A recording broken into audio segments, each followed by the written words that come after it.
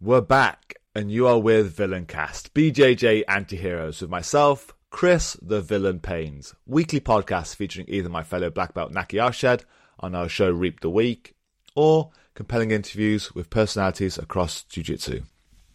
But before we jump into this next show, I thank you to our Patreon subscribers. For exclusive video content and online coaching, you can find out more via chrispaynesbjj.com. Or you can join our Discord channel to put your ideas through for future episode discussions. For now, though, take two. It's 6 in the. Good morning, Priit. Good morning to you. Awesome. I'll try and remember what we said last time. This is our second attempt at this. We had internet connection issues. So it's an early start. Thank you for getting me out of bed at 5:30 in the morning to record this. I look fresh. You look fresh, although it's only 8 o'clock for you. We before everything kind of went wrong, 3 years ago we did this podcast. Wasn't as slick as it is now. I didn't have great lighting behind me or a webcam, so it kind of meant nothing if I had good lighting or not. And you weren't as big yet. It was mid-pandemic, and there was nothing else to do. But since then, defensive BJJ has exploded. I think it was actually Amsterdam pandemic year. You mentioned the idea of defensive BJJ at the Imnari camp. So it has been 3 years since then. But when you get a larger internet profile, Reddit, the bastion of great conversation for the internet, finds you. I think it's quite good that we get to talk because I'm probably the external student, the external party out of Estonia. It's probably played with your stuff the longest, but compared to people who have maybe only seen your work via YouTube or the Fanatics DVDs, Defensive BJJ, or maybe the odd seminar, maybe they get a different picture of what you can be like, because the idea that you are solely defensive and have no offense and can't tie your defense to offense, my jaw can attest to that not being true, and my arms as well. So this is essentially a podcast to set the record straight, sir. There has been some discussions recently on Reddit regarding does your work ruin white belts? We'll start there as a discussion. Yeah, there's been few. The one was does it set back some white belts or whatever? I always, and there's other ones that I actually very appreciate that. The Reddit picks it up, the how to kill my turtle. Then something like, yes, there's like the topics popping up, but it's strangely usually with that topic that you mentioned, the setting white belts back, was some critique is okay, it's bad for white belts, and then I guess the message is it's more advanced because I'm advocating turning your back and everything else. And then other people say, no, it can't be white belts, who uses that, whatever, in a higher level, and it's just for beginners, And so I've heard arguments for both, like it's advanced, you shouldn't teach that to beginners because the turning your back is evolved, and then it is for beginners because it is safe or whatever. So I don't think that way. I think just it is.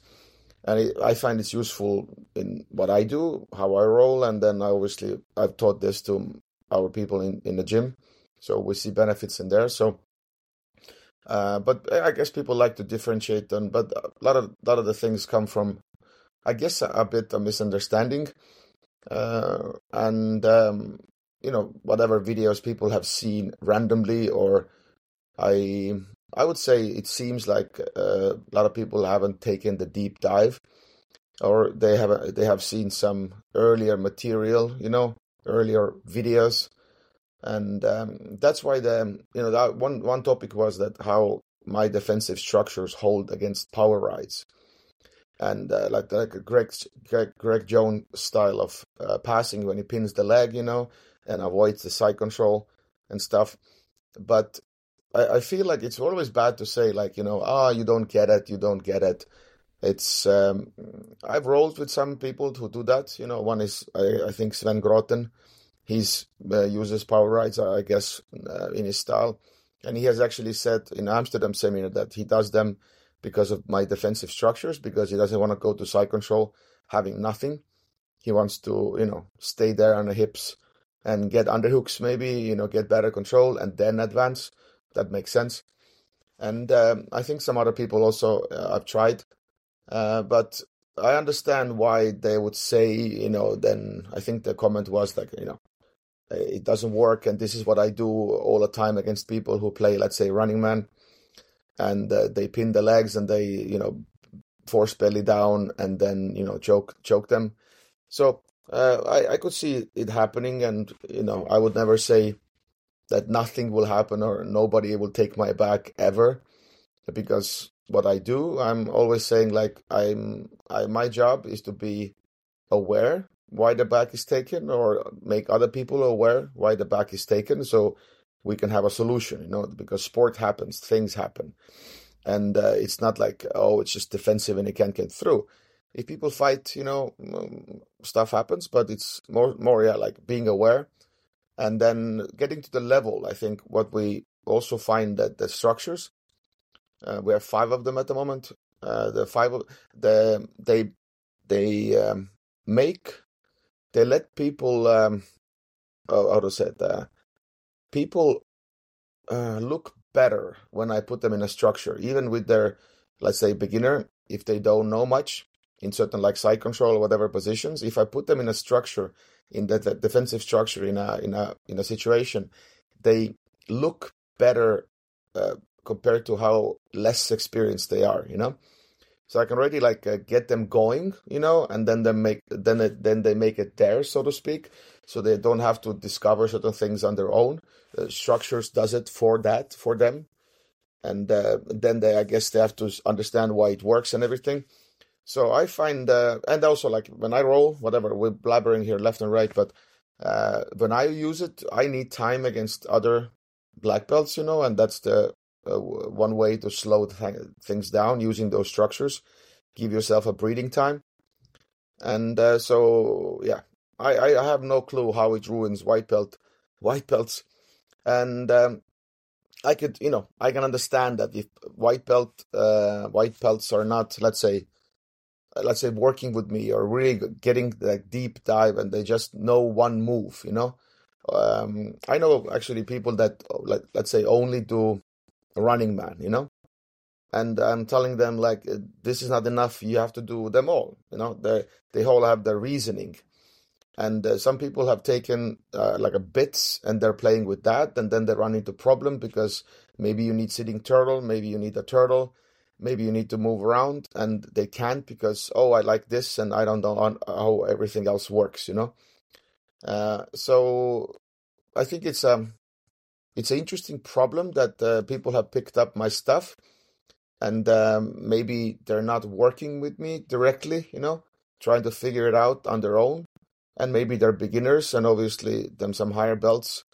Those messages I get enough that somebody's a beginner, and then higher belts are telling people that don't do this, don't turn your back, and they have those conversations, and people want to talk them out of those things, because I guess also if you hire a belt and somebody beginner tries to do some of my stuff, maybe they get destroyed, and they get discouraged.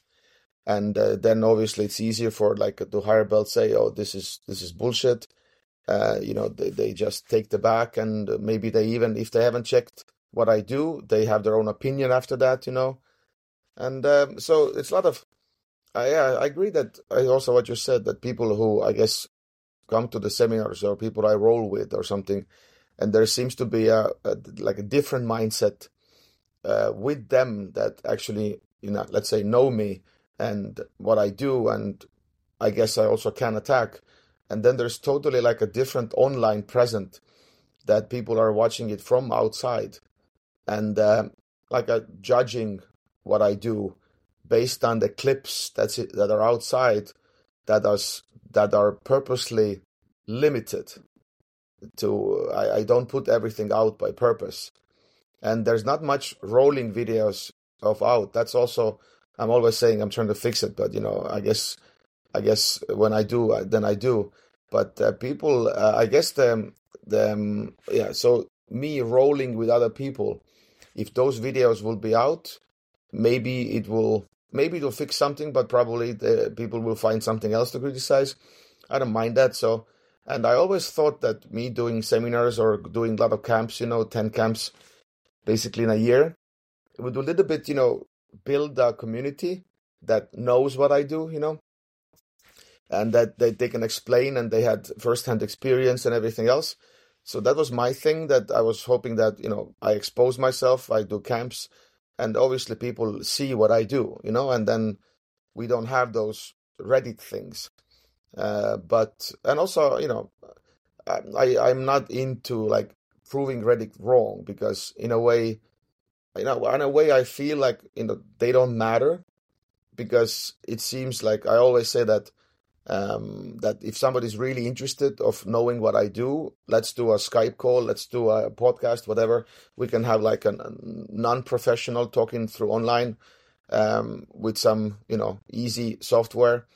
And then we record it and put it publicly up to YouTube, like Reddit, and nobody has taken up that offer yet, And and so I was like, yeah, let's do it. If you want to really know, I'm not going to debate you or explain everything in Reddit. It's not the easiest medium to talk through, because it's just draggy. And if you really want to know, I'm willing to talk. I'm not saying like I'm avoiding conversation. And nobody has taken that on. So that I find also strange, that if you're really interested, why wouldn't you do it? That kind of shies me away a little bit of their opinion, or I'm not saying in a bad way they don't matter, but it's like, if you really want to dig in, I'm willing to talk about it. And if you just want to be shallow and go, doesn't work. And just recently somebody says, in Reddit was, oh, tell me a person in high level who uses that, and then bro chip nobody, And some people came out like, Lachlan Giles has talked, that his back stuff was inspired also from what I do. His turtle stuff is inspired of what I do. And there's other people also have said that, And then I didn't, I haven't checked today, but then obviously there was no answer to that, because I guess he hasn't checked out Lachlan, other people haven't seen all the videos that other people have seen. So it's a lot of stuff like, oh, who does this in a high level, And yeah, it's an interesting like a puzzle. So I kind of left it alone a little bit. The Reddit stuff, I just see what they do, and I guess I share the topics and see how it goes. I rarely say something because I don't see a point. It usually goes wild really fast, because one guy actually came from Netherlands. He came a year ago, I think. He came to the gym here where I was doing this, giving my information out. And he was coming from Netherlands, some other reasons from Finland also, but also he came to my classes. And he talked about his experience and what happened, and he was really happy. He was very skeptical first, and he was really happy afterwards. And then, I don't know, after 10 posts, that Reddit topic went to shit again, Nothing works, Priit is an asshole, and then it's like, but that guy's topic wasn't about that. So I also feel that there's I don't think it's only their problem. I think it's also what I've done, like a personality thing, a little bit like, how I guess I'm blunt, or how whatever. So a certain way that Priit is an asshole, Priit is like not nice, he's something, and then that also seems to agitate people. And because a lot of times it's like, okay, technique, but he's an asshole. Sometimes his technique is bad, and like there was some like they were comparing my turtle to Greg Jones' turtles.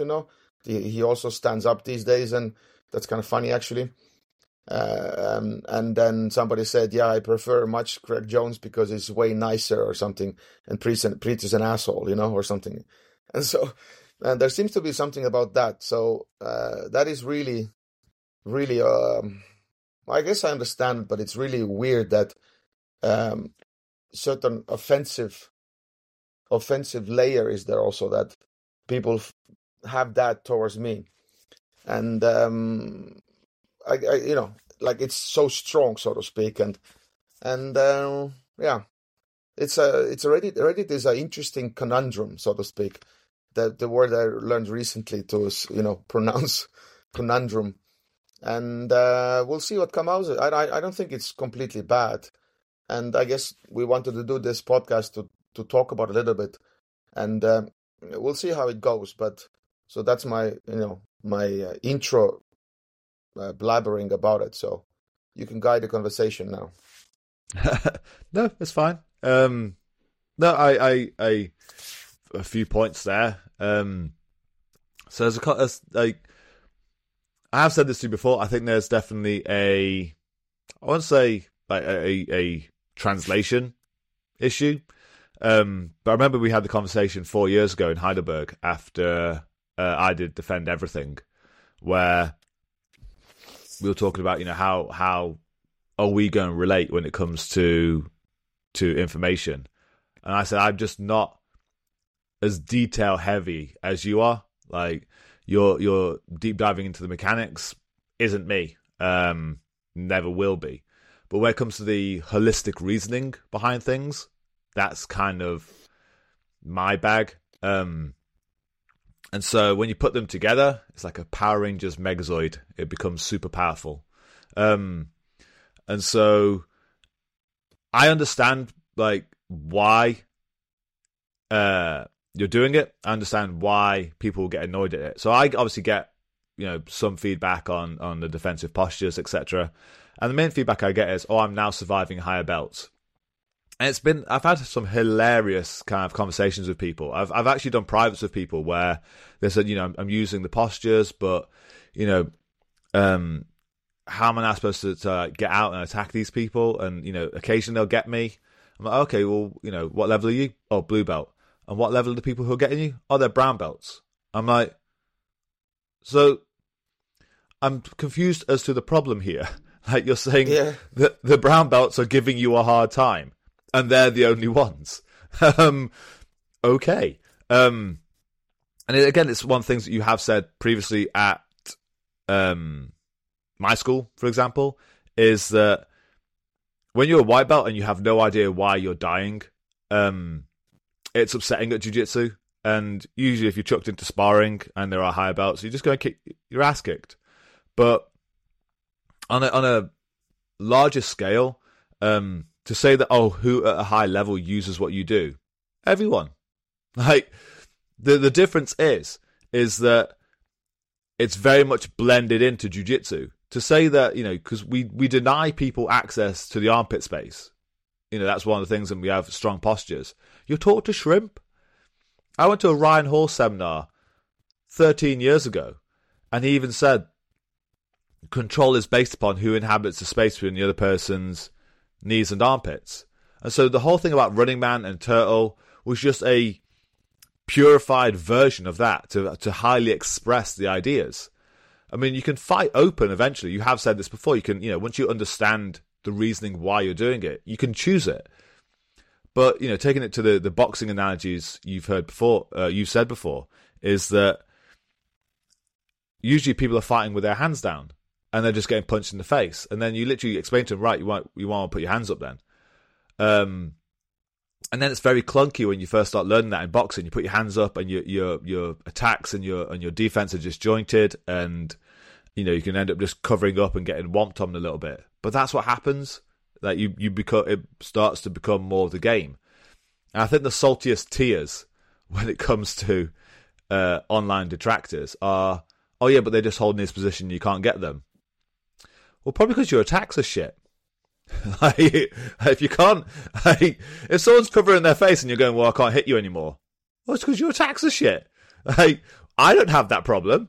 If any of the students are playing those positions, or if I go to a gym where people have learned these things, never had a problem because I'm used to attacking those gaps. I'm not gifted them, that you pass someone's guard and just get gifted side control. You have to fucking earn it. You've said it before, like, just because you pass my legs doesn't mean you pass my guard. You have to earn my armpits. Yes. And so, we went through a 6-month period of depression, of we couldn't find anything because we realised our attacks were weak. Like, we could do regular jiu-jitsu attacks. We were finding side control relatively easy after guard. We then get introduced to the idea of maybe don't give up your armpits so easily. And like, crap, didn't think of that one. We then went through a 6-month period of not finding shit on anyone. But over time, you learn to become a more efficient hunter.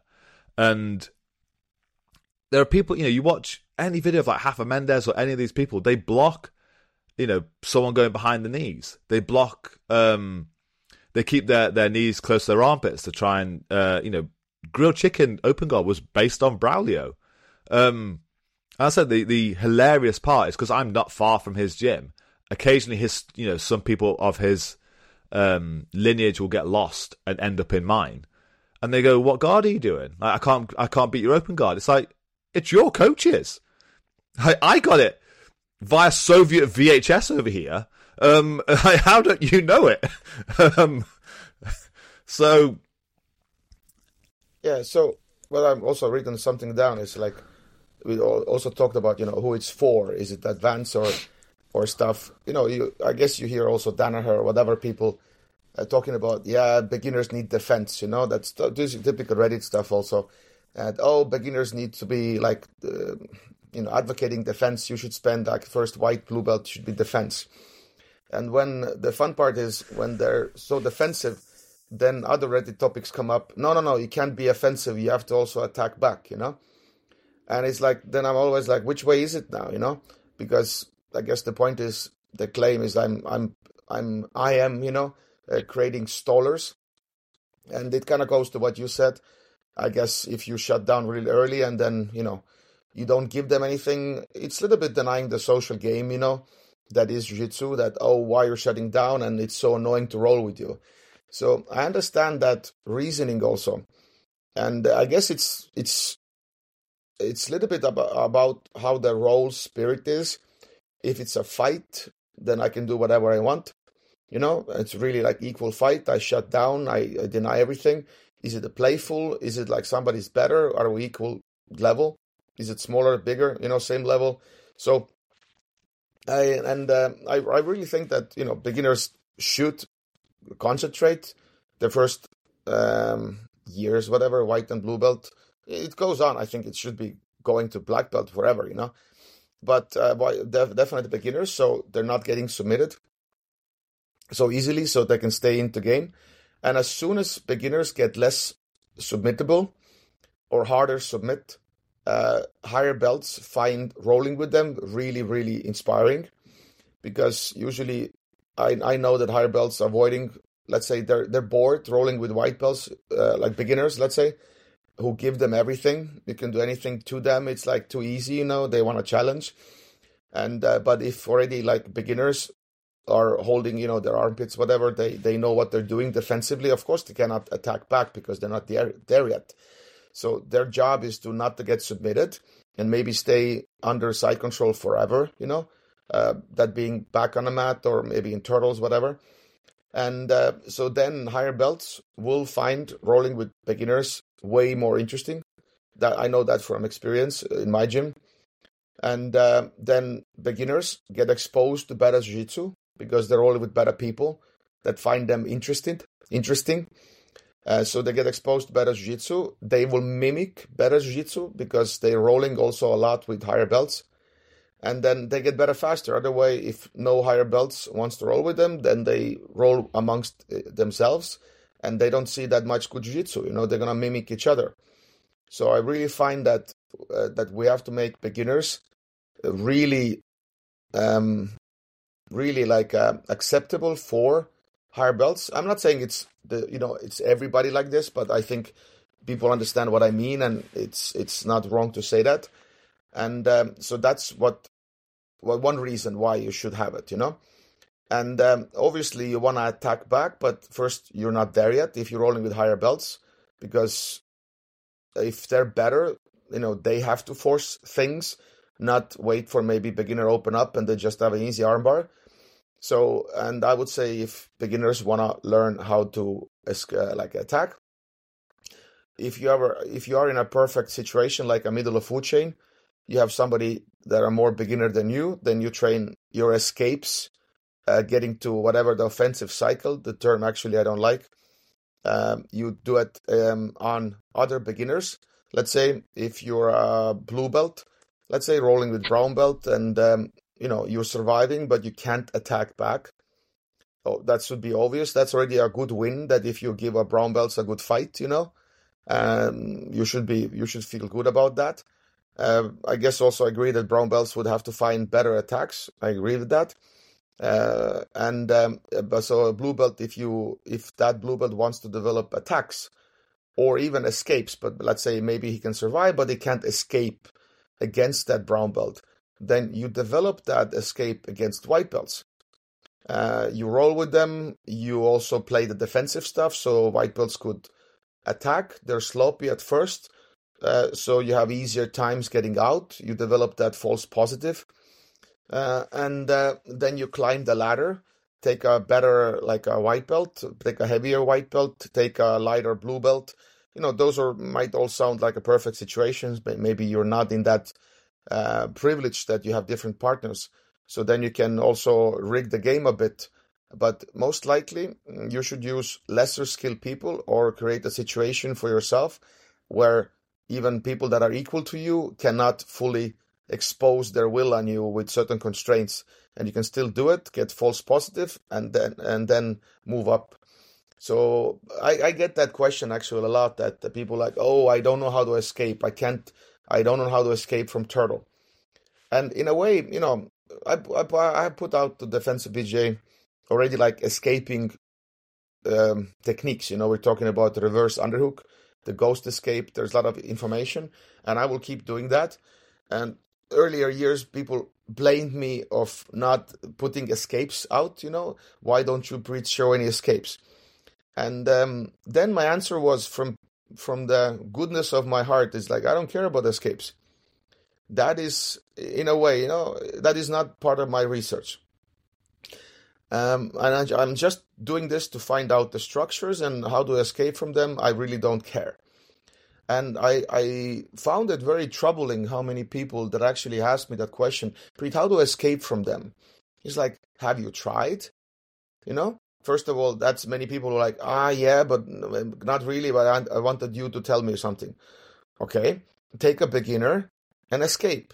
I don't believe that if you have done jiu-jitsu 6 months and somebody's done it for a month and you're telling me you can't do escape on them, just try the pull guard. Maybe it doesn't work right away. Go back to the turtle, try again. And I'm sure you figure it out. There's no like a pure technique, so to speak. There's different ways because the situation is always adapting and changing. We have like idea how to pull guard. So have you tried against lesser skilled people or lesser weight people, again, maybe your level? And I'm surprised how many times I hear the answer, oh, haven't done that, And again, I found like against their own kind or even higher, they have harder time escaping. I was like, this is reality. You should have harder time escaping against your kind and higher belts. And why do you wish that you could just escape by will against them? That's why they're better, So you against them, you have your job, and then you try to climb the ladder. And against beginners, I'm a good example of playing defense against beginners that are people that are not in my level, so to speak. I don't even what my level is. It sounds like I'm in like some godly level, but I can hold my own. But I do a lot of times this defense and escape against people that are lighter or less skilled than me, and that's how I develop things. I use a lot of times purple belts because they're feisty, they know shit, and they can punish the mistakes. Maybe if I explore certain things, so I get really quick, nice feedback, what to do, what not to do, and then I continue. So that method seems to be, I'm not saying nobody does it, but that seems to be like that I'm always telling people, and they're always like, I never thought about that. I was like, how do you train? You should train with lesser skilled people more than half of your time, because you want to develop attacks, you need lesser skilled people, and you want to develop escapes, you need lesser skilled people. And then maybe 30%, 35, whatever it is, you train with your kind, and then maybe 20, 50%, you roll with higher belts. Because other than that, you want to be in a learning process, and you want to be in a learning mood. And that's mostly happens when you train with beginners, I would say even 50, 60% of the time. And that's when you develop skill, and you're not fighting all the time. And you can do the escapes, submission escapes, position escapes. You can dominate if you want, develop submissions. So that's also somehow, I feel, very new to people when I say it. They're like, no, but what do you mean training with beginners? How do I get good? I was like, you have to try shit first, and then climb up and earn that, and then do it against your kind. How do? You want to do right away perfect technique from the first try? It's like, no, nothing happens like this. You will mess it up. You don't know stuff, so it has to be dirty. And that's where you need beginners that you can do like that dirty technique against, and still recover because they're less skilled, and then you climb the ladder. So that is also, I find, like very strange. And I actually talk about it a lot privately with people, and this is how I get good all the time, and I develop my stuff, so again, that's how it's recommend when somebody asks, how do I do escapes, or that is a very good method, and I've used it myself. I've seen it, people use it, and it's one of the best ways, So that's the answer usually towards those, the blue belt against brown belt, and then, like you said, they should be enjoying that brown belt has hard time submitting them, and they can survive. They can't attack back, so it's not even fight.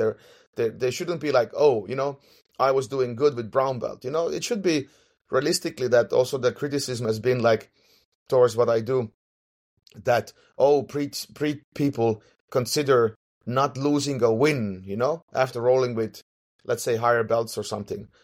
People always try to put words in my mouth, but I know also, like, I'm trying to be very careful what I say. And I know some people have said, Priit guys say this. I have never heard Priit say it, but Priit guys say it like this, because I guess in a way, it means something when blue belt survives a brown belt. It means, it's not going to mean, I won the fight, but it means something. So it has to be taken in the right context. That blue belt survived, the brown belt had a hard time.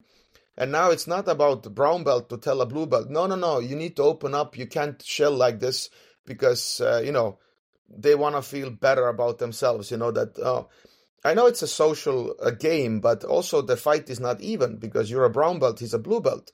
So you as a brown belt, you are dominating, and you have to create opportunities. So stop smashing him, give him opportunities to escape and try to counter, when they try something. Obviously, if you just smash, they can't do anything. They shell. They're doing this by balancing the game out, by shutting more down, the more aggressive you are. So if you want to actually have a social game, I get really irritated by this, because the always higher belts say that, they're beginners, you're shutting down. No, you're saying they should open up. No, social game is, because you're better, you should know how to play with lesser skilled people. Is it like, I'm a new father. If I play with my kid, do I kick his ass? Is it like my job to just dominate my 2-year-old kid, and just show I'm better? And then, no, I will let him, like, I'm in mount bottom, I'm rolling with him, I'm like, I can't get out, you're dominating, I'm teaching my kid jiu-jitsu a bit, but I'm playing with him because that's his level, I'm not going to dominate him. So that is extreme, like an example. But then brown belts and higher belts, they should know how to roll with lesser skilled people. And that means don't dominate so much, equal up the level, maybe less pressure so they can, fight back. They can try stuff, because if you put pressure on, they shut down. And I usually recommend Also, people that you can control the aggression by, if they're really trying to go after you, you shut more down because you are the one that is lesser skilled. So that's their job as to figure out how to play a social game. That is not your job. Then you're being dominated totally, and they tell you, "Oh, open up because you have to escape." No, you don't. So I think that the discussion is totally rigged towards the higher belts, and I hear it all the time, and I really, really disagree with that. And obviously it's a fight and stuff, and then we play, but I don't feel that kind of version. It's also in a discussion there, and I hear they're shutting down, and it's super annoying to roll with them, and they consider it a win. No. You have to know how to roll with people who are developing that and trying to optimize the role, so to speak, that they want to also get a good feeling out of that, not get destroyed like every 6 seconds, So that is one usually that Reddit stuff that kind of comes out and, that you see kind of triggers me, So next one. I think it's quite funny, I think the analogy you just gave about not beating up children is, I think I said the exact same thing to you in Heidelberg, where I was using the analogy that I use it in class and I use it on this podcast. So anyone who's heard what Priit just said and like recognizes it, like down a shot, is in any say I've got a 9-year-old son, and if I was trying to teach him how to play football in goal, I have a choice. I can either blast the ball through his little body. He ain't going to learn anything. I can chip the ball over his head. Fuck him. He's only, 4 foot something. He ain't going to catch it. Or I can just, kick it off the field. Fuck him. I don't want to play with it. Or, because there's an adult and child dynamic, there's a power dynamic, I can kick the ball at the goal at a level that he may or may not save it. And if I do that, he will get better over time. But that is up to me. I'm the one with the power. I have to choose the right path. I have to do the right thing for him. I can't just chip it over him or kick the ball away. He has to be able to learn, but I also just can't blast the ball at him and kill him. And that's the same with all these dynamics. And Rob Biernacki, who was on this a few months ago, I love what he said, is that for most people, their main form of competition is their own gym, in that there's that league, considering we have this, we're all on the same team, Team Eston or Team Fighting Fit, but then, we go to competitions and support each other, but as soon as we get back in the gym, it's like, oh, fuck you all. Like, I'm keeping myself on the hierarchy today. And so when you have a brown belt looking at a blue belt, etc., you're like, well, you're lower on the hierarchy. And when that gets tested, because they may have a higher defense for some reason, it's a problem. And I think another aspect of it is, I heard this as well when I was a brown belt, is I was rolling with a black belt at one of the Globetrotters camps. It must have been about year 1 after, because we've known each other for 6 years now, 6 glorious years. And I was rolling with a black belt who I was, doing the defensive postures. I was shelling up. I was using running man turtle, then getting out and ankle locking repeatedly. And so he didn't get anything on me, and I survived all his attacks. He was a very good black belt. And his main criticism of me was, you're not fighting from the bottom. You're being defensive, but you're not fighting me back. And I'm like, it's not my job to. Like, it's not my job to give you controls and then try and fight back from a disadvantaged position, as a lower belt especially. You're on top of me. Why would I give you gaps? Fucking earn them. If you can't find them, fucks to be you. And I'll then find my opportunities to come out and get you back. But I think that's one of the cultish, religious aspects of jiu-jitsu sometimes, is this idea that a person in a disadvantaged state, like guard, on their back or whatever, can beat a bigger person who's on top. Bollocks. Lies. It's marketing nonsense, perpetuated from the history of jiu-jitsu. We do our best to survive from the bottom. Like, hopefully we've got a better skill level than the person on top. But no way you want to fight off your back. That's a bad idea. You want to be able to survive. You've made a poor choice. If that white belt's on the floor, it means they got fucked up at some point. They're on the floor. If they were winning, they were on top. So now they're on the floor. They're losing in this fight in every situation, and now they have to survive. And one of those initial introductions I give to all this when someone joins is that, right, here are some things that are going to keep you entirely safe.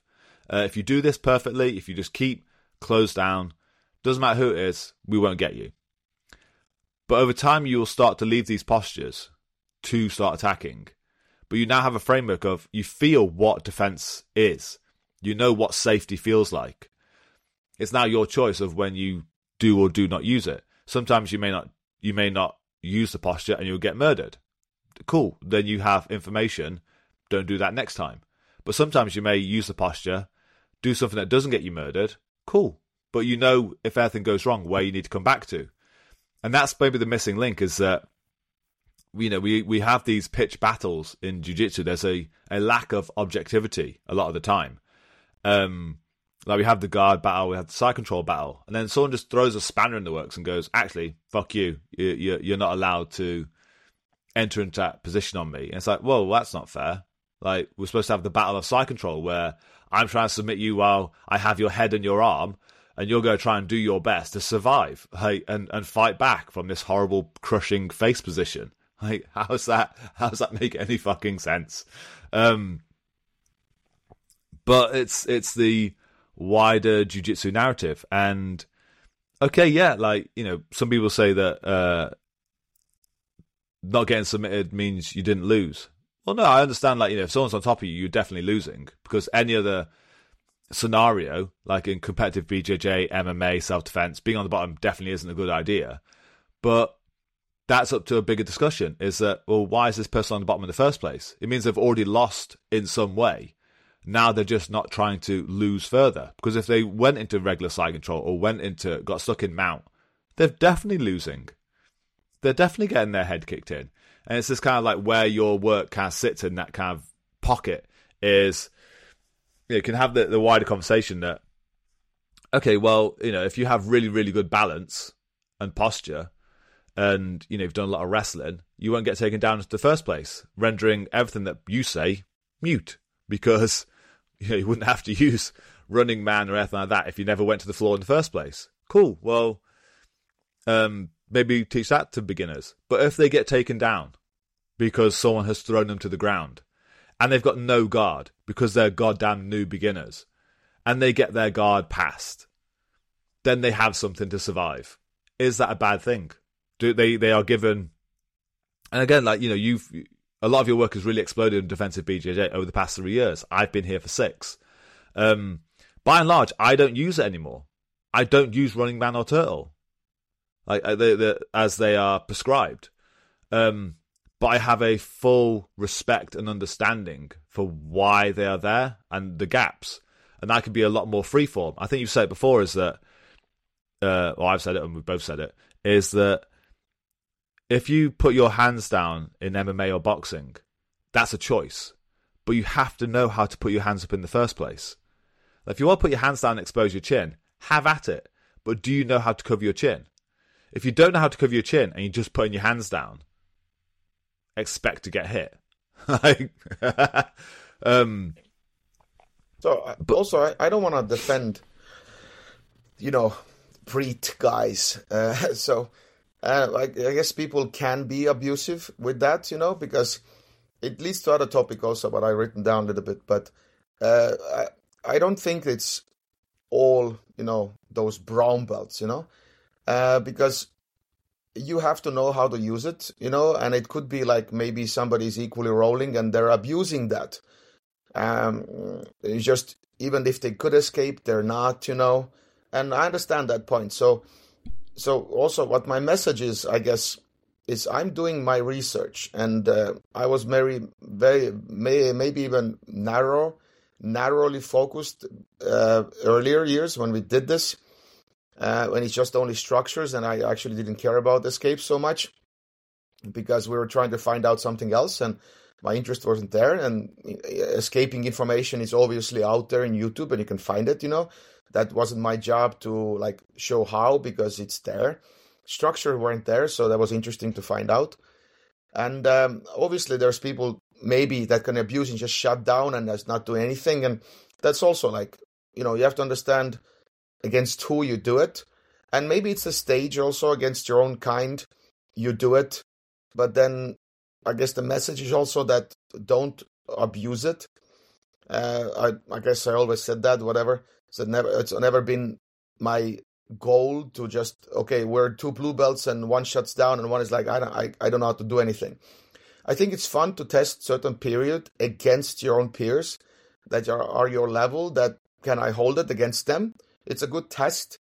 But if you just roll this way all the time and don't improve and don't play with beginners to improve your escaping and then try to escape against your own level using that structure also, then I guess, you would be like, you can do it, I don't mind, but also you will have repercussions, that people stop enjoying roll with you because you are in that you are in their level and then maybe you just can't break through and you're not also escaping. So it's a tool and you can, I guess, overuse it. And just also that's my message, that if you test it, it works. I survive also my own kind. And maybe it's harder to survive brown belts, but, and then, go to beginners, develop escapes, go test it on your own level. If it works, climb higher. So it should be always the research, but also, I guess, enjoy it against also your own peers, and in some amount of time, because they really, if you use it extensively against your own peers, they have time to adapt. Because first, maybe it's annoying, maybe they haven't seen it, then you do it, it's like, shit, But if you do it more against them, I actually recommend it more, because now they have time to adapt. And maybe in passing, get some control before you shut down. And I think their attacks will get sharper if they understand what the shapes are, postures. And but if they're adapted already, I don't know how long that takes, who knows. And if they're adapted, then move on, try to, force escapes, then they fail, go back to the structure, try again, So you have to, I guess, use it also in the right way. And sometimes some people figure it out how to attack them. And some people have to be told that why you're doing them and what to look for, because maybe they can't figure it out. So that's also my message, that it's the tool. And that usually leads to a lot of the main question. I don't know, maybe it's I consider it main, like why I'm so invested to defense. I know somebody brought my name up in a Firas Sahabi podcast like a year ago or something. And I was surprised that he has seen my things. And his comment was also, I think, like in a lines of, but you need also attacks. And I was like, yeah. So, and I guess the message is also a little bit in Reddit, like why I'm so invested. I just got asked that question in a beach camp this year in summer. And people are like, why do you do so much defense? And then I rolled with that person. I said, look, try to do stuff to me. And then they tried, and I really concentrated, and I held my own, and I tried to do my best. And they were like, that's why, because I couldn't get anything. I was like, yeah, this is what I can do. And this pushes your attacks become way, way better, because you're used to getting things, and now I'm denying you things. And they had really hard time with me, and they were like, oh shit, yeah. And if you are doing this, and then you don't get pinned so often, I guess, and then you can fight back from bad positions to go to offensive cycles, faster, because you're not getting crushed. And he was like, yeah, if the defense is good, you can attack way better because you're more fearless. I was like, exactly. So why is it hard to understand why you need defense? Because everybody talks about it, defense. And like higher people, no, Roger Gracie, always defense. But I don't know, the message is always lost, that people don't hear it. And and again, a lot of good matches are, people attack, good guys are attacking, so maybe the good guys, they don't use so much defense. But so my pseudo answer is always like, they're fearless because they're good defense. Watch Jeff Glover. He turns his back in any occasion he can, and then he's fearless. And he can do whatever he wants after that, because your guard example is you can be way more aggressive in a guard when you have very, very good side control survival. Your guard doesn't even have to, you don't have to even learn new submissions or sweeps. You just do the previous one better because you're not afraid to take risks because you have a plan B. So it's like a defense is really interesting dichotomy that it's good to not use it actually, If you're not using it, it's good. Because that means if you attack all the time, and then obviously defense is what you have, and then people don't see defense, and then they see why you need defense because you're always attacking. But it's a little bit like a dichotomy of my good defense actually allows me to take risks and attack you that way and put pressure on you. And my defense is actually deeper. Not my, best defense is our offense. But if I get bad position, I know that depth is there and I get out. And so that's why defense is really weird that a lot of people don't see it. And then when I emphasize it so much and they go like, yeah, who uses that? All the good guys are just attacking all the time. I was like, yeah, because they have a good defense. So that sounds like a little bit like a trick answer, but it is also true in that context, yeah. And so why I'm also defense heavy is I like it. I never advocate that you should roll the way I roll. I'm the message that also is being lost that I literally I'm doing research, yeah. I'm doing research to find out.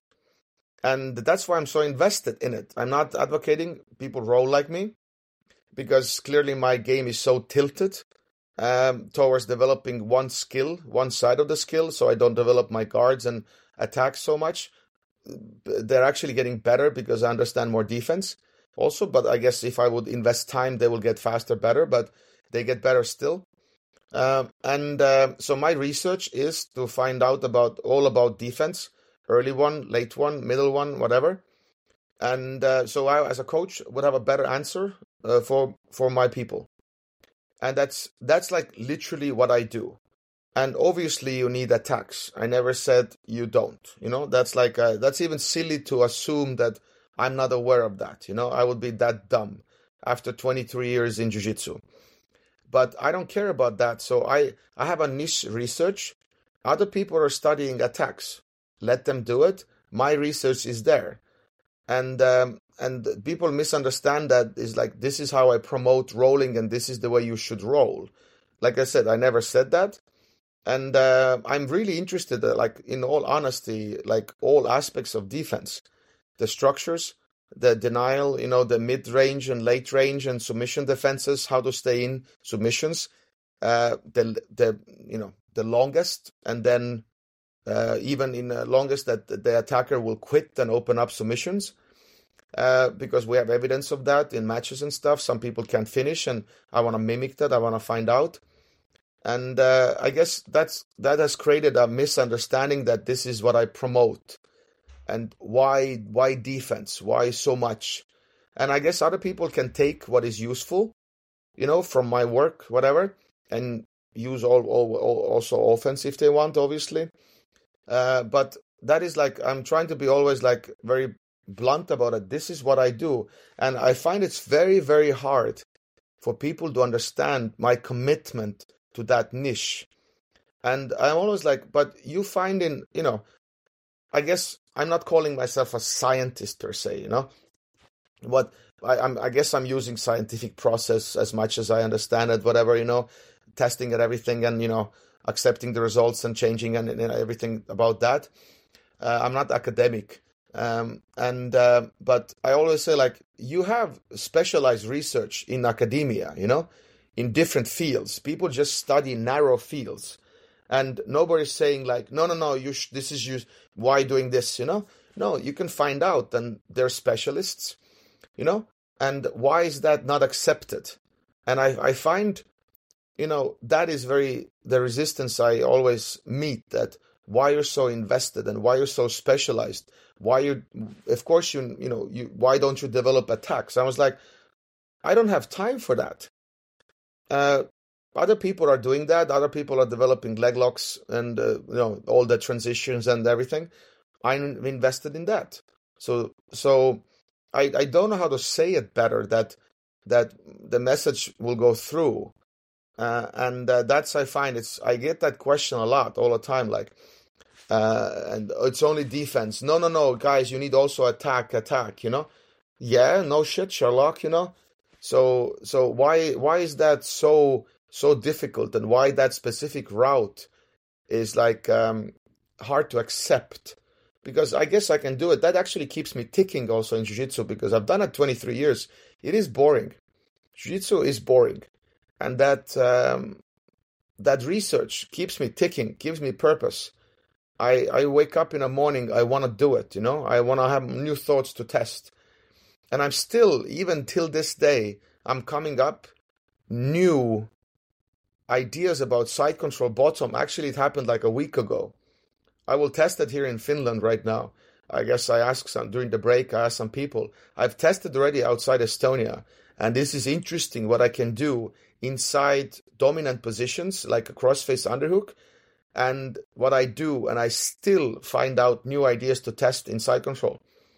And I'm fascinated by it, because I have to turn over every stone, every idea, and I'm getting really deep. I'm also sometimes getting lost in there, but I like it. I feel like I understand, and I have some drive in me, and I want to solve the problem, because I think compared to how much some upper body things and leg locks and even leg lock defense are advanced, I still feel the upper body side of jiu-jitsu, like positional defense and stuff, they're not at the same level. They're not studied at the same level as even like leg locks or submissions, whatever. And I don't know, why is it? I think it's still, we're a little bit like 80s. We're flat, having our frames, and everything. There's way more things we can do. And I want to give I want to be a part of that. I want to give my input. I want to change that. I want to make it better, because as my experience, I know that it can be different. And then I see, YouTube, we still teach, bridging and shrimping as a main thing, usually as side control. I was like, I've held people down with crossface underhook, and I've told them bridge now, and they can't. And I was like, yeah, but we're teaching white belts bridge and shrimp, and now if I had a resistance in that crossface underhook grip, I just add a little bit pressure, you can't do it. And so why we're telling this to white belt? I did that also as a coach in the beginning, and then when somebody couldn't escape, I told try harder. That was like stupid answer. But now we know that we were stuck, and we should not give them that, and we should already do this and that. So I see the problem. So so I'm really deeply invested into that, and maybe this kind of talking about it maybe explains something, and maybe people have some follow-up questions. But I find it's for very, very hard time to understand for people my commitment to that side.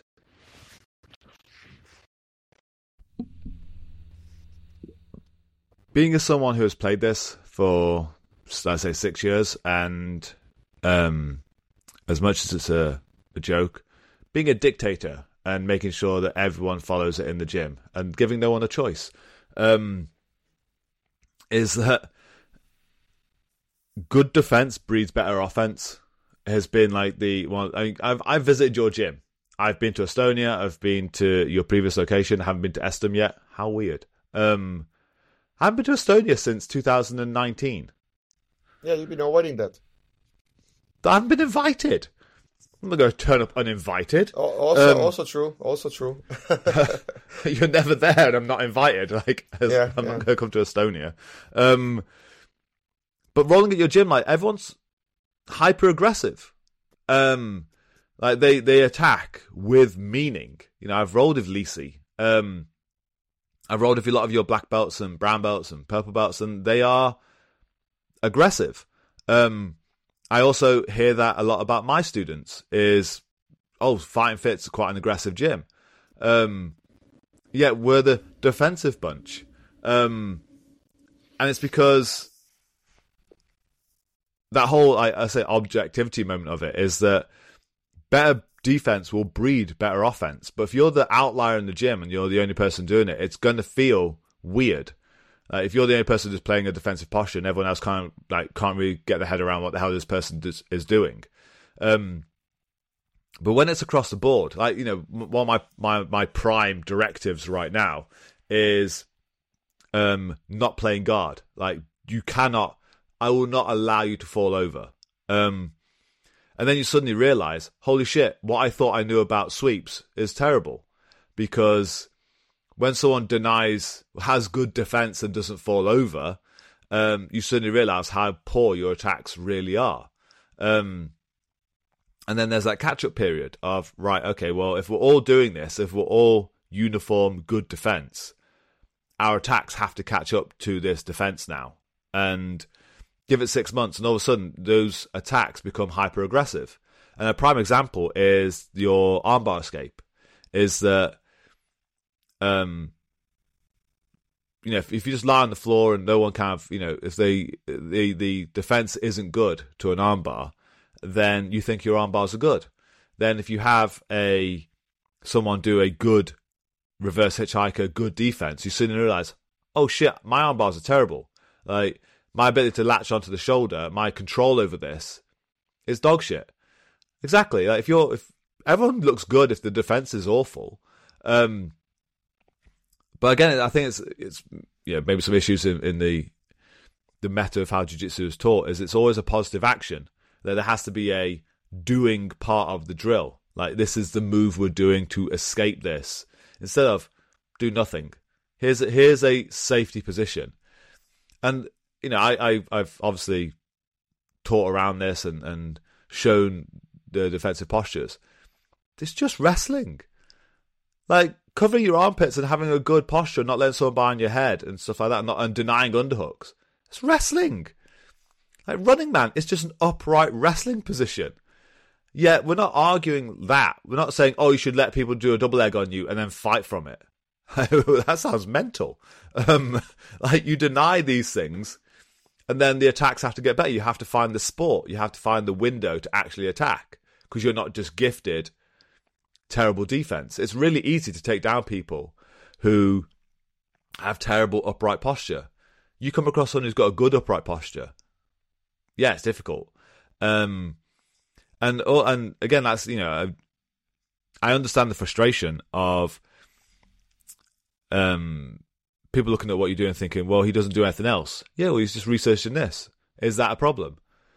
And again, I see some of those discussions like, but how would he survive against Craig Jones? Most elite black belts can't survive Craig Jones. What makes you think a 46-year-old Estonian's going to survive Craig Jones? I will. Yeah, it's always bad when, you know, the argument, I guess I call it a God argument that, you know, somebody actually, I think, again, Reddit, I think somebody said, you know, Gordon Ryan will destroy you, you know? Yes. So you can't really bring a God argument to the conversation. And then the whole YouTube has to be taken down, you know? Like, nobody can show any techniques because it wouldn't work on Gordon Ryan, or Gordon Ryan would just destroy you. So that is a God argument. And after that, the adult conversation is over, you know? So, and like, you know, high level. And the high level is I think it's like a nice guide, but people say, do what they do in high level. It's a good guideline in a way. But also, a lot of things, you know, let's say who does it in a high level, whatever. I think it's somewhat like a flawed argument because it weeds also out what works. Yeah. And then you really have to see, like, I've seen Oliver Taza, example, do a lot of good defensive things, even like a running manish and, you know, And there was a clips when he defended Mika Calvao back takes and really using, the crunches and stuff with Hawkins and everything. I'm not saying, I just can explain it with what I know. I'm not saying he did my stuff, so to speak. So there is plenty of, let's say, enough evidence in high level that how this might work, And but people can't find patterns because there was one back survival highlight of some Brazilian guy. I can find out. I'm not good in names, and somebody made a back survival highlight of one guy going through a bracket and doing the defensive, not my stuff in that sense. Just he was very good in defense. He was avoiding back controls and stuff, and finally got like a title also. And but somebody made a highlight of his defensive things, and then those patterns are really easy to recognize. If he does small things here, one thing there, and there's long enough a break, you don't recognize the pattern anymore.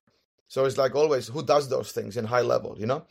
So that's always really I think sloppy argument always to say, and like a lazy argument. Like I understand what they mean, kind of like discredit me, like or defensive stuff. Who uses that? Yeah, defensive things are being used all the time in a high level. It's hard to recognize the pattern in a heat of the moment because most likely also you're not watching a defender. Sometimes you're watching also attacker a lot of times. So you don't see what the defender actually does. So certain highlights will show that. And I'm not saying people are doing my stuff or something. So I'm saying I see what people do and I try to explain it as better as I can. And that's why we have, there's certain structures, certain things. And I'm trying to explain what I see. And also, I guess, add to it. Maybe I discover something and then also make it work. But a lot of the things I've seen, clearly Turtle I always said that, like, Turtle has been inspired by Eduardo Telles, It's sad that we have so few Turtle players, but he was clearly one of the best. There's others also, people have pointed out to me, but, we could have army of them, but because we don't teach it, and somehow Telles is really good at it, but we could easily uplift that skill and sport becomes better, because if somebody is good in leg lock defense and it goes around, now everybody's slipping heels, They said like most likely it was like, Danaher people were slipping heels and nobody else could in the early days, but now everybody's slipping heels. So it's like Telles is doing turtle. We need more people doing Telles turtle or, whatever the functional turtle. So, and turning your back, Telles was clear proof that turning your back can be efficient. And it's not always equal back takes. Obviously, I think he lost one time to Galvao, and there's some losses in his record. But also, I think he took Peña's back even in some Nogi fight in Nogi Worlds, I think. So a lot of the stuff he does it's very high level. And then I think the flawed argument is, it's only one guy. But it's one guy with 100 matches, That also counts for something, So, and sometimes people want to discredit Telles. It's only one guy and only he does it, and like why everybody else is not doing that, what Telles does. That is a totally different discussion. And I don't think it's even hard to find out that, because if you go to, let's say, this is sounds very blunt. If you go to average gym, I want to see how much they teach like a good turtle, They're most likely not spending like a crazy amount of time developing defense being in turtle, So Telles spent enough time playing that because of, the way he's built, and also because of Terere, obviously. That's the story that I've been told, that they're fight. But I think they had that before their skills, and but he was developing and using that against Terere also. And if you compare what gyms are teaching, that's been. It's not a fact, but that's been told to me, that if you consider average gym, they're most likely going to teach guard, guard passing, obviously, from De La Rivas and all the crazy gi guards, and then sometimes it's like like submissions and stuff, and then sometimes it's defense, and that's this sometimes it defense is the problem.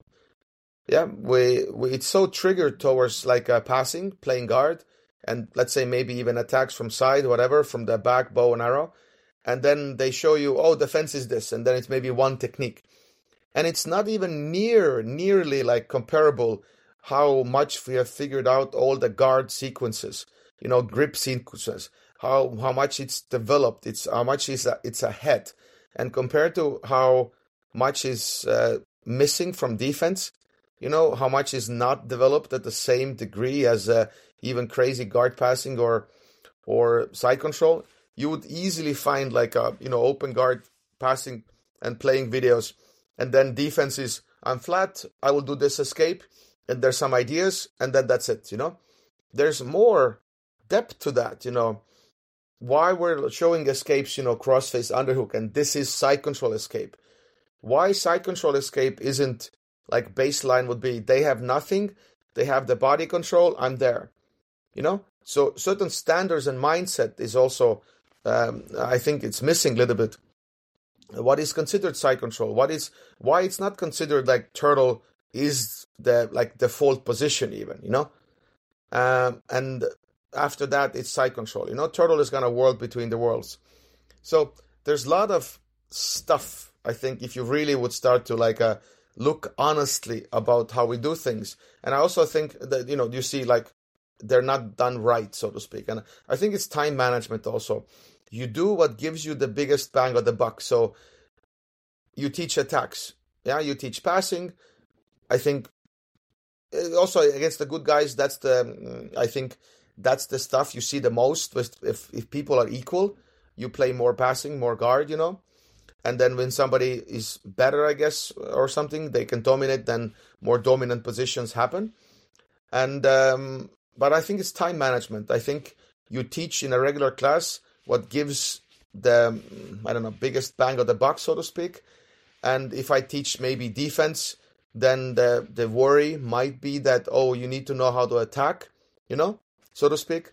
But I think it's actually other way, in a way that if you teach people good defense, they might figure out the attacks by themselves because they have freedom to explore, because they're not getting stuck, I've seen it also happen. I'm not saying it's the best way, but I'm saying that people maybe see it in a way that doesn't maybe, oh, we're not doing like 50% defense in our class. It's usually like less than 20, whatever, if you consider defense. So, and that's why people have hard time defending, and they're losing when they're defending, and it's getting crushed when they're defending because they're not spending enough time on there. So I really think like if you make them, untappable, then I think they start to figure out their attacks by themselves, also by watching matches, because they have a delivery system. It's like teaching people boxing defense, good footwork, bobbing, weaving, ducking, slipping, and then you can tell them you can hit now also, So hitting comes where you're really safe. I'm not saying you should do that. I think you should teach both in that sense. But I'm saying if your defense is really good, you can hit anytime you want. And you can figure out how to hit them because you're freed. But if you only have hits, like, punches, and you don't have defense, you have to hit all the time like crazy, because if you stop, you get punched in the face. I don't think that's a healthy strategy. And other sports like boxing, example, it's very, very obvious that boxing needs a very, very strong defense. Boxing is not how to hit people. Boxing is not how not to get hit. And boxing emphasis on defense it's way bigger than I think in jiu-jitsu, because they need it, because it's a head trauma. It's a brain damage. So just teaching people how to attack, and then, okay, go spar, and both people know how to attack, and there's shitty defense, what would you think will happen? Somebody gets a concussion. So it has to be safety first, and then we box, And jiu-jitsu, I don't feel it's that. So again, I'm biased, but I think you know what I mean. Weirdly enough, so I went to a Ryan Hall seminar. Stop mentioning Ryan Hall. He's fantastic. I know. I know. Ryan Hall, Google. I know. He's great. Anyway, no, I mean, it's sticking up for what you're about to say. You'll see the relevance. He's turning his back and telling people in Bernardo Fornia video, don't shrimp, turn your back, get up, And I was like, what? And so Ryan, he's a guard guy, but now he's like, no, don't shrimp, turn away, get up. I was like, oh no, he's very much in the get up world. Yeah. So Yeah. One of the things that he said at a seminar I recently went to, two things. He's got the strangest analogies. I was sitting with Mihkelson and we were like, what? Where's he going with this? Is that he said that he asked the question, what would war be like if you were immortal? And we were all sitting there like, what? Like, where are you going with this? He said that if you knew you couldn't be killed, if you knew you were invincible, you could just walk up to the other side and just shoot them all in the head. Like, it'd be so easy. It's just saying that, if your defense is good, you can choose what attacks you want. There was something else. I understand. In a way, it makes sense. I understand. And he made the point of, he's one of the media sensationalizations of the UFC. Is it's always that conversation of, oh, this person, can punch a car in half and all this kind of stuff, or this, it's like being hit by a Ford Escort. Like, it's like, fantastic, great. I don't want to get hit by anyone. Like, I don't care how hard you hit. I don't care if you are the heavyweight champion or in the flyweight division. I don't want to get hit in the face by you. And he said, using the American analogy, is that it's always like, this bullet can vaporize a moose, and it's like, couldn't give a shit. Like, I don't want to get shot in the chest. I don't care how big your bullets are. It's like, I don't want to get hit. And so, what matters more to me? How good my attacks are, or how good my defense is. If I become immortal, if I can't get shot or I can't get hit, I can choose what I want to do. Then my attacks can have their own flair. But what means more to me is not getting hit in the first place and making sure my defense is good. I think even Lachlan, who was on here a couple of weeks ago, he even said like uniform defense has to be uniform, and then offense can have your own flair. So there's no argument that at pretty much every level is this idea that defense has to be there. Like you have, like John Jones, arguably one of the best MMA fighters of all time. I think it's only been taken down once. So it means his takedown defense is fantastic. Now, if he had shit takedown defense, he probably wouldn't be as good as he is. Like if he was just slinging leather all the time and just hoping for the best, he ain't going to be there. Like GSP, again, another person who just can't be taken the fuck down. Brilliant defense. He can then choose what he wants to then fire back at you. But like I said earlier, it has to be, when you first learn boxing, I did 6 years of Muay Thai. It's clunky as hell. Like your footwork's all over the place, your head movement's all shit. Like you don't deserve to throw a punch for a while because your defense you don't know how to move. A lot of jiu-jitsu is I say positive action. It's you have to have the best attacks, you have to have the best submissions, you have to have the best entries, you have to have the best passes. Great, fantastic. That's just bigger bullets again. Like just offense. Offense is the best defense. Have bigger bullets, and the other person, would be dead first. I don't want to get shot in the first place because you may still shoot me first. So I'm going to work on my defense, and then if you can't shoot me, if I know that I am, I can just slip every shot you have. I can do what the fuck I want to you. Like this is fantastic. But I think the postures, that's you mentioned earlier, they do exist in the wider sphere. Like I say, grilled chicken open guard is what you got from watching Braulio. And then you can, when you have that super tight open guard that people can't get past, then you can do what you want. So it does exist out there, but you've just essentially condensed it down into these, Infinity Gauntlet-like nuggets. And it looks weird for people because, like I say, then you're having white belts being super clunky. They're playing guard, then going, jumping into running man or Hawkins or any of those positions or turtle. And it's like, this feels weird. Like, he's doing a very condensed version of this. Like ADCC, I was watching it last year. Was it last year? And people were playing the very similar turtle. Not exactly yours. They'll have like almost like a Naruto arms out the back defending their ankles. But they're still defending their armpits. And I'm like, it's there. Okay, it's not exactly the same. But the logic of defending your armpits, keeping your posture, defending these important spaces is right there. This person is doing it. It's just blended into their attacks. Like, good boxing is slipping a punch and then firing one back. It isn't like being static, eating 10 shots into your arms and then firing one back. But that's basic boxing. That's day one boxing. That is clunky. Here's offense, here's defense. You haven't tied them together yet. But eventually they blend up. I had a fantastic role in Ireland a couple of years ago. And it was just like a boxing fight. This guy had also been studying your stuff. He had a really good defensive postures. And it was like literally just like cover, throw attack, cover. And we're both just doing it. And we sat there at the end of it. It was like, that was fantastic. Like it felt like good sport. Like, you'd open up, I'd throw attack, I might have caught you, then you defended, then you turned around, you threw one back, and I'd cover. And it was like, oh, this is awesome. It's one of the best roles I've ever had. But it was very much we could read each other like, oh, okay, this is the gap. I need to attack now. Shit, right, no, my attack's missed. Cover, attack. But that's only come from years of doing this and understanding the sporting aspect. So to then, I say, reading some of those Reddit comments, it's like, oh yeah, when someone goes to pre-position, I'm really good at wrestling. I'm just going to like crush their diaphragm and shit. It's like, you probably would have done that anyway. if you're a high level wrestler, like, again, because I've been traveling on this idea of posturing up, standing up, as people will say, well, what if I'm against a D1 wrestler? Should I stand up then? I'm like, are you asking me, should you stand up against the elite level grappler?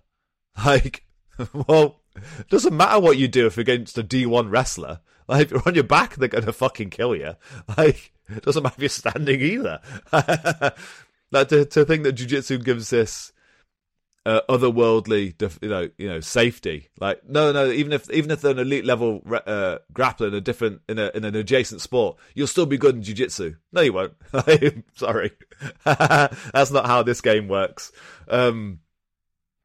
I can say it the exact, like I say, like this whole idea of, would Priit survive Gordon Ryan?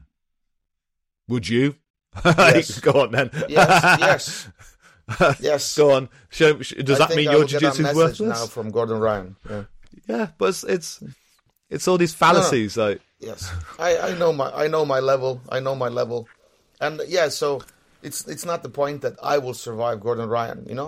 I think there has to be a method to survive. And somebody at his level, physicality and stuff, and would even how would Gordon Ryan survive Gordon Ryan? So I want to see that. So. But one thing also I kind of wrote down that I wanted to mention, that it seems to be, I'm always blaming others. Let's say people have seen some of my work, and but what they don't see is like how everything, let's say, I feel this, I kind of, is it right or wrong? But that's kind of the feel I get. They haven't seen let's say, the whole system, let's say first, and they haven't seen the advancements of the system, Because first our running man was knee up, and then we closed the knee because people started to do more cradles, and leg lock entries on that leg. And that's why also my prediction is why power ride works if you do actually running man legs wrong. And I'm not trying to be an asshole and say like, oh, if somebody loses in running man to power ride, you do it wrong. So if you do it right, you can't lose. It's like I'm moving the goalpost a little bit. Like, no, it's you doing it. If you lose, it's not my stuff anymore. So, but there's some truth to that in that sense. What I'm saying is like it's specific, and it's very, very, very, very, very often when I correct running man structures on people, like put your knees together and everything, and people have hard time from videos copying me somehow, but. Running man also, these days, we play running man on our elbow post. Let's say. These days, I play turtle, head on a mat, seal feet. I play elbows on a mat, turtle. I play straight arms on a mat, turtle. I play toes on a mat, not toes on a mat. I play sideways turtle, like I said, elbow on a mat. And the structures, let's say, have evolved. Yeah. And we have added things, because we had to. And I'm also exploring. I could never thought that, straight arm turtle was a good thing because it's, referee position NCAA, because it's kind of looks too open. But I started to do it, and then obviously people have seen Greg Jones talk about it, and Greg Jones, doing it also. He weirdly does very similar things, and it's awesome to see, so to speak, the back structure and turtles and stuff. So I'm really enjoying that he has also made like a pretty considerate deep dive towards defense, And I don't know, I've never talked to him, so I don't know his mindset and the goal, and does he keep doing that, or it would be interesting to kind of hear his thoughts in some point, or somebody would ask him in a podcast or something. Yeah. So the structures, because first of all we didn't have structures, so we came up with structures that we thought that were good, and then the attacks had to adapt to those structures, and then we could fine tune them still. So some of the let's say people got also, let's say, jokingly wrong structures, because first we did turtle toes on a mat, yeah, and then because it was like a half answer a little bit, because the turtle we promoted, and there's also DVD about it. The upper body information is really good, because that kind of turtle, head on a mat, elbows and everything, really shut down the upper body attacks, seatbelts, tarsus, anacondas, everything. But then people adapted, and then everybody became like an ankle picker, because that was the weakness. But I'm also saying this happens in a lot of different research. You figure out something that you have the best theory to explain, and what about that guy's theory is good and explaining that, but he can't explain this, but still the search continues, So they're not saying, oh, it's shit, So, okay, but we use that what we can, and then like, okay, that we can't answer, okay, search continues. So now, then we had, the seal feet, and now we're making elbows post and straight arm post to make our actually the feet very heavy. So there's not really ankle picks. It's very, very hard. And now we discovered that it's actually surprisingly difficult compared to how open it looks. Take the back when it's straight arm turtle. I've taught it using ecological approach. And that's funny because actually I don't know techniques. I don't know why it works. But I could use it. I could teach it actually using ecological approach by creating experiences in people. And they actually made it work. And everybody was super surprised. But I was like, guys, if you would ask me a technique why it works, I couldn't say. But when I make you do it 4 hours, I actually can make it work. And so that was really like, I found that ecological approach being very efficient, teaching my early findings. Usually I don't release information that early because I have to figure out the techniques and stuff to teach it. But using ecological approach, I could actually introduce my ideas to people early and in an earlier research stage, and then actually have really interesting results. And then with their help and everything, maybe even develop techniques further, They're like early adapters that I can, introduce information. And at first I couldn't do it with the typical technique method because that's why it usually takes a while to figure out. So I was really happy. I just recently did it like a couple of weeks ago. And so people have to consider also, like what I always say, like stay connected, because I've met people that said, oh, Priit, after 2 years, oh, Priit, you changed your turtle, now your toes on the mat. I invested so much time to fixing my toes so my toes can bend, and but now you say it's changed, what the F, I'm like, but that's what you get for not staying connected for 2 years, and then you take something, you run with it, and then you don't care what I do else, and maybe I'm saying I was wrong, or maybe we add things. So my message to people also who let's say find it interesting what I do, try to stay connected to my recent I don't know, research discoveries, see how it's changed. Not everybody is off track, but I find some people have taken something and like a gospel and they ran with it, and after a year we tweaked it a bit or changed, and they're like, oh, now it changed. What do you mean it's changed? I was like, I'm always going to change my mind because we need attacks to be adapted, and then we can go on. It's not an easy process, and so I don't know. I even just, I don't know when do you have to leave or when I have to leave, but I don't know if this conversation actually helps anything to solve, or does it create more questions, or can we even answer things that, we're answering problems that people have said towards me. But I find we address some of it, But I'm actually interested to see what happens when you release this, and it is like some questions now answered, and we weeded out some, and then we have, let's say, 3 questions left that people have, because we had 10, but now we have 3, and then like, Priit, you do this, this, this. But then I know better what I'm fighting, because first is like a information flow and just like random shit thrown at me, I was like, okay, let's weed something out and let's see what questions stick, and that what actually the problem is. So that's why I also appreciate you doing this podcast, and we can free form talk, and also you have the experience of doing that, and so I don't have to explain you anything. We can just talk about it, and you can lie about your experience, everything being working and everything is being good, and haha, I made a joke. So I told some people that I have to do at least one joke, a good one. So I kind of sneaked it in right now. So I'm sorry about that. But yeah, it's so that's why I appreciate that. I know you had a podcast, but I was like, never like, Chris, you want to talk about it? But I guess the initiation, I really appreciate it, came from you, kind of, like, let's do it, So yeah, I didn't want to I don't usually contact podcast people saying like, let's do a podcast, because even if you're kind of my almost good friend, so but it's still I feel like, yeah, I feel like as a podcast, I don't want to abuse our relationship of like, Chris, let's take me to the podcast. I was really appreciating that you asked me, actually, because it is your platform and your audience and everything. So, and so I hope whatever we have questions left or don't, I hope we kind of solved some of it, the mystery, No, I think the initial kind of salvo of, I've said this to you before, and I said that, we should make a video and like, I do your stuff, but I'm essentially translating it, which is essentially what I've been doing anyway for the past 4 years,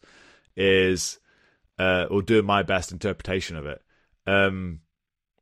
As I said, it's because of how detail heavy you are with things, it can get lost in the mix. And this idea that you are doing something specific, a niche, and that's where I kind of understood my kind of place in it, is that I'm not that heavy into the niche. I don't explain details as much. Like, I always make the joke that when you first came over to my gym to do grilled chicken open guard, it took 16 hours. It's like, yeah, there's 16 hours in there of details. But also I get the same kind of feedback, because I've obviously been now giving stuff out. I've been a black belt for 4.5 years giving this stuff. It's been 4 years since that first video dropped. It was 2019. Good God. But people listen to that and go, oh, but do you still do this? I'm like, no, it's 4 years ago. Like, if you're allowed to go in 4 years, probably from like blue belt to maybe your brown belt, I'm allowed to get better as well. Like, why aren't I allowed to grow? If I've said something 4 years ago and all of a sudden I'm saying, oh, I don't do that anymore. Oh, why? You changed? Have you? Did you change in the past 4 years? Like, I hope so. If I haven't changed in the past 4 years, I'm a terrible human being. Like, I've just been sitting on the same shit and like playing Final Countdown over and over again. Like, no, I'm progressing as well. And it's one of the reasons why, when we first had the conversation about putting what I do on videos, I felt uncomfortable because I know that by the time I've said it, it's wrong. As soon as it's out there, it's like, oh yeah, but I know. Even if a week has passed, I know more now. I think that's like I said about keeping connection with what you do is that through defensive BJJ is that things change. Like you're fortunate as you travel the world, visiting many black belts, and again, like the argument is, has he ever used it in competition? Yeah, but does he roll against people who compete? He travels, like you do seminars literally every weekend around the world and go to 10 camps a year. Like I'm pretty sure some of the most recent camps, there were like 45 black belts. Like, does he get to, train with good people? There's 45 black belts there. Like, you tell me other circumstances where there's an opportunity to train with 45 other black belts. Does it work against them though? Yeah, they whinge. So it boggles my mind. But that means you then get experience of going, right, okay, well, yeah, sometimes you lose. That's fine. Sometimes I, make a mistake and something doesn't work, or I'm like, oh, that's strange. But then that's growth, as you go, right, okay, let's figure that out. And, someone then can look at, what I did 3 years ago and go, oh, yeah, but you use turtle like this. I don't anymore. I don't use elbows, head on the mat, elbows in turtle. I play referee position. But I'm aware of my armpit space. And so if I need to cover, I'll cover. But it's now blended. I guess that's the problem with taking video. It's essentially just a picture. It's many pictures. It's a snapshot in time. And once that moment has passed, that's almost like saying, oh, you have a beard now. You didn't have a beard when I last saw you. Yeah, because I've grown one. It is, and with Reddit, there's a problem, in a way you never know who you're talking to. Some people have the, black belt patch and stuff. But what's bad about the Reddit is it's not face to face. And always, it's been internet joke, I guess, that people are always nicer when it's face to face, even if they dislike you, so to speak. I think just spamming and giving your opinions out, it's very easy, and you can be, not accountable. So Reddit has, for me, a little bit. I'm not trying to be cynical here, like nobody likes me or whatever. But he has been a little bit. It's echo chamber a little bit, And I think it's very hard medium to use kind of discuss things. That's why I always propose the video. I'm still saying that if somebody wants watching this podcast and like, oh, can you, Priit, can you talk this and this? I have questions. Let's talk. I'm willing to do it. And most likely I would say, because I want people to be accountable and also I want to be accountable, let's film it. We record it and put it publicly up, And I know it weeds out certain people because they have to show their face and they have to now, be intelligent, and they just can't go apeshit on me and just start screaming. But I want intelligent conversations about things where both equal sides are like, having arguments and stuff. And then we can agree to disagree and everything. So, so I find that I would love more discussion about it, that, you ask some questions. I would really love some other people ask me questions because they can ask it differently. And I would really want that. So I would, in a way, I'm not worrying about it, that my message is fuzzy and people don't know what I do. They do. Just Reddit seems to be, there are already enough people in Reddit also, I guess, that will like defend me, so to speak. But I don't feel that people don't get my message. Yeah. I feel some people don't get my message. And some of those people are very vocal about it. And it makes it sound like, nobody gets the message. But I don't think the overall scene is that. So that's why I'm not really trying to be like, oh, desperate, like doing this. I like the slow growth. I like the slow spread because then I can weed out the bugs. And I don't want it to be hype. I want it, maybe people can hype it. They're saying, oh, this is the best thing ever. No, I don't say that. I just do my stuff, keep my head on the ground and, do my things. And I want it to be slow growth. I wanted to spread when it actually works.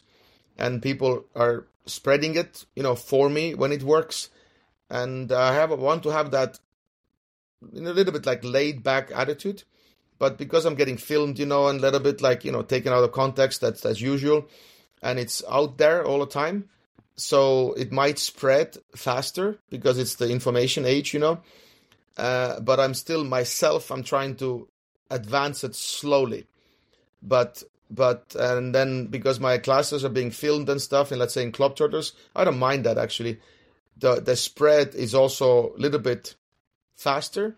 That may be needed, and then it meets certain resistance. It reaches people differently, so that's expected, and I don't mind that. And I'm really honestly interested of healthy discussions.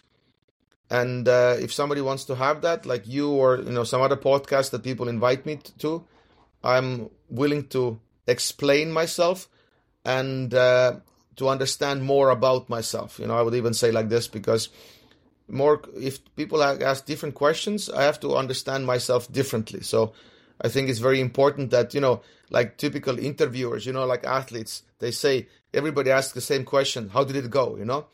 And then you answer the same thing like 20 times to different TV channels, and finally it's super boring, like a machine, like da, da, da, da, da, da, da, da.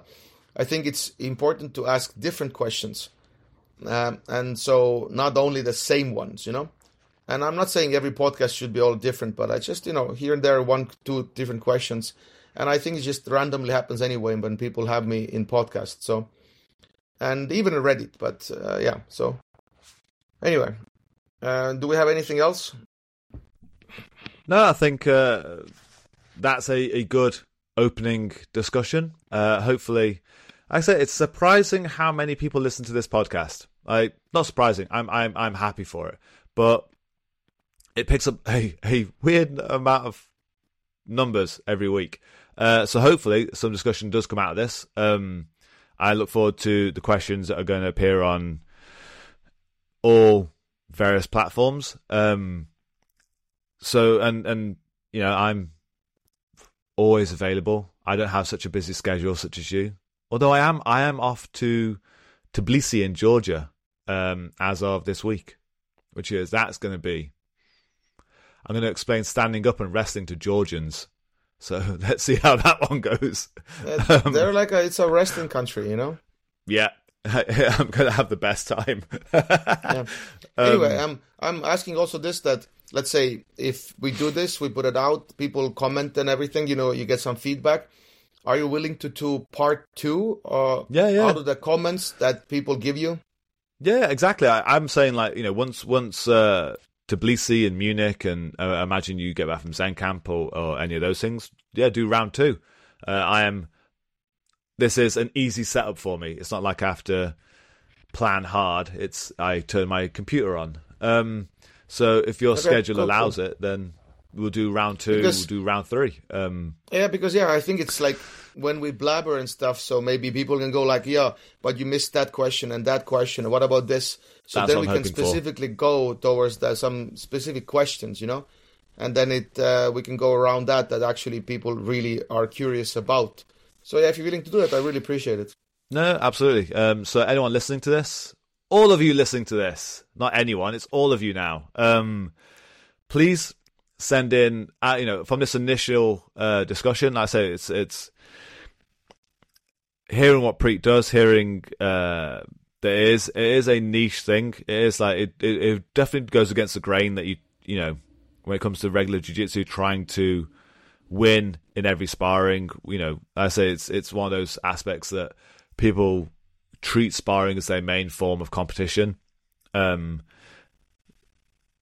Working on defense, how to blend defense into offense, where that information is, I think that's actually the thing that I'm focusing more on now, because there's no point in me doing defensive details. That's your deal, sir. But when it comes to like blending how I get out of the defensive postures to offense again, it's something I'm currently creating. But obviously, you have escapes and all that information coming out on defensive BJJ. So yeah, anyone who has questions for this, go onto the Discord channel. There's a link on the YouTube video for this, for the Discord, or just leave a YouTube comment. We both are available on Instagram. I'll make sure I put Priit's handle in the YouTube description as well, or just Priit Mihkelson. See that? That is some butchering. See that? I purposely did. Yes. Available on Instagram. We're both highly accessible. Yes, drop us a line, and we'll do round 2 of this probably early to mid-October. Cool. I can get this out. This is going to be out. We're recording this Saturday the 23rd. I'm going to have this out by Sunday 24th. So. Oh, cool. Oh yeah, turnaround time's fantastic. So we'll both share this. Please get those questions in, and we'll do round 2 probably mid-October, and we'll answer all those questions. I'll save them up. Cool. Thank you for your time, sir. Enjoy your seminar day. I'm going back to bed. I will have a coffee and then go to show some defensive shit. Talk more jiu-jitsu. Yes. Cool. Although I know you do the sword and shield stuff with Raul. Maybe do some shield and lesser shield at some time. Yeah, so he picked sword and shield. We could do like shield and shield, you know? Yeah. Well, if anyone wants to book us for that nonsense seminar, here we are. Drop us a message. Yeah. Your schedule's pretty fucked up, but mine's pretty open. I have some room in 2025. We're not going to be doing anything like that. All these defensive postures are dead by 2025. True, might be, yeah. We're doing purely offense. Double sword attacks. Thank you for that. Thank you, sir. Have a brilliant day. And yes, this has been Villaincast. Okay.